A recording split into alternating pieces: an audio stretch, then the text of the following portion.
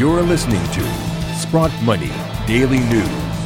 Good day, this is Jeff Rutherford with your Sprott Money Daily News for October 16th, 2014. In a recent interview with CNBS in Moscow, Russian Prime Minister Dmitry Medvedev voiced his concern over comments that U.S. President Barack Obama made when addressing the United Nations when he listed what America feels as the threats and challenges to humanity. Obama stated that the primary threat to humanity is Ebola, followed by the Russian Federation, and finally ISIS. Medvedev suggested that Obama's comments were caused by some sort of brain aberration. The Russian Prime Minister maintained that Russia was not trying to isolate itself from the rest of the world, but rather wanted to build mutually beneficial relationships with the international community, even the United States. However, he did stress that for any future relationships with America, it would require a leveling of America's hostility towards Russia, particularly in light of the many sanctions that have been levied against Russia since the war in Ukraine, which Medvedev says must be removed completely or no relationship can ever exist in the future.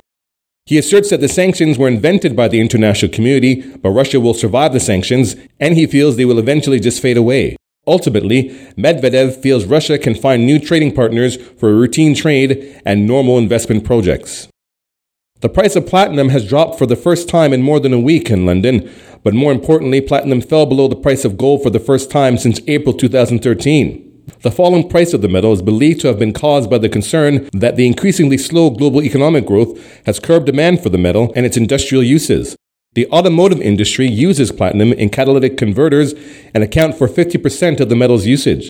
Following the 4-month South African platinum mine strike, the metal fell 18% since mid-July. Prices have also fallen due to waning economic growth in Europe, which has also reduced demand across the Eurozone. Meanwhile, gold has erased gains for this year earlier this month, as data suggested that the American economy was improving, which reduced U.S. stimulus and strengthened the U.S. dollar, and in turn reduced haven demand for the metal. However, gold was able to maintain prices near a 1-month peak today, as disappointing U.S. data supported the idea of a slowing global economy, increasing its daily demand as a haven asset. Gold had hit a 1-month high yesterday as more negative economic data dampened expectations for an early rate hike by the Federal Reserve. Recently released economic data suggests that U.S. retail sales fell by 0.3% last month, more than the expected 1% drop, after a 0.6% increase in August. The Federal Reserve in New York reported that its manufacturing index tumbled to a 6-month low of 6.2 in October from 27.5 in September.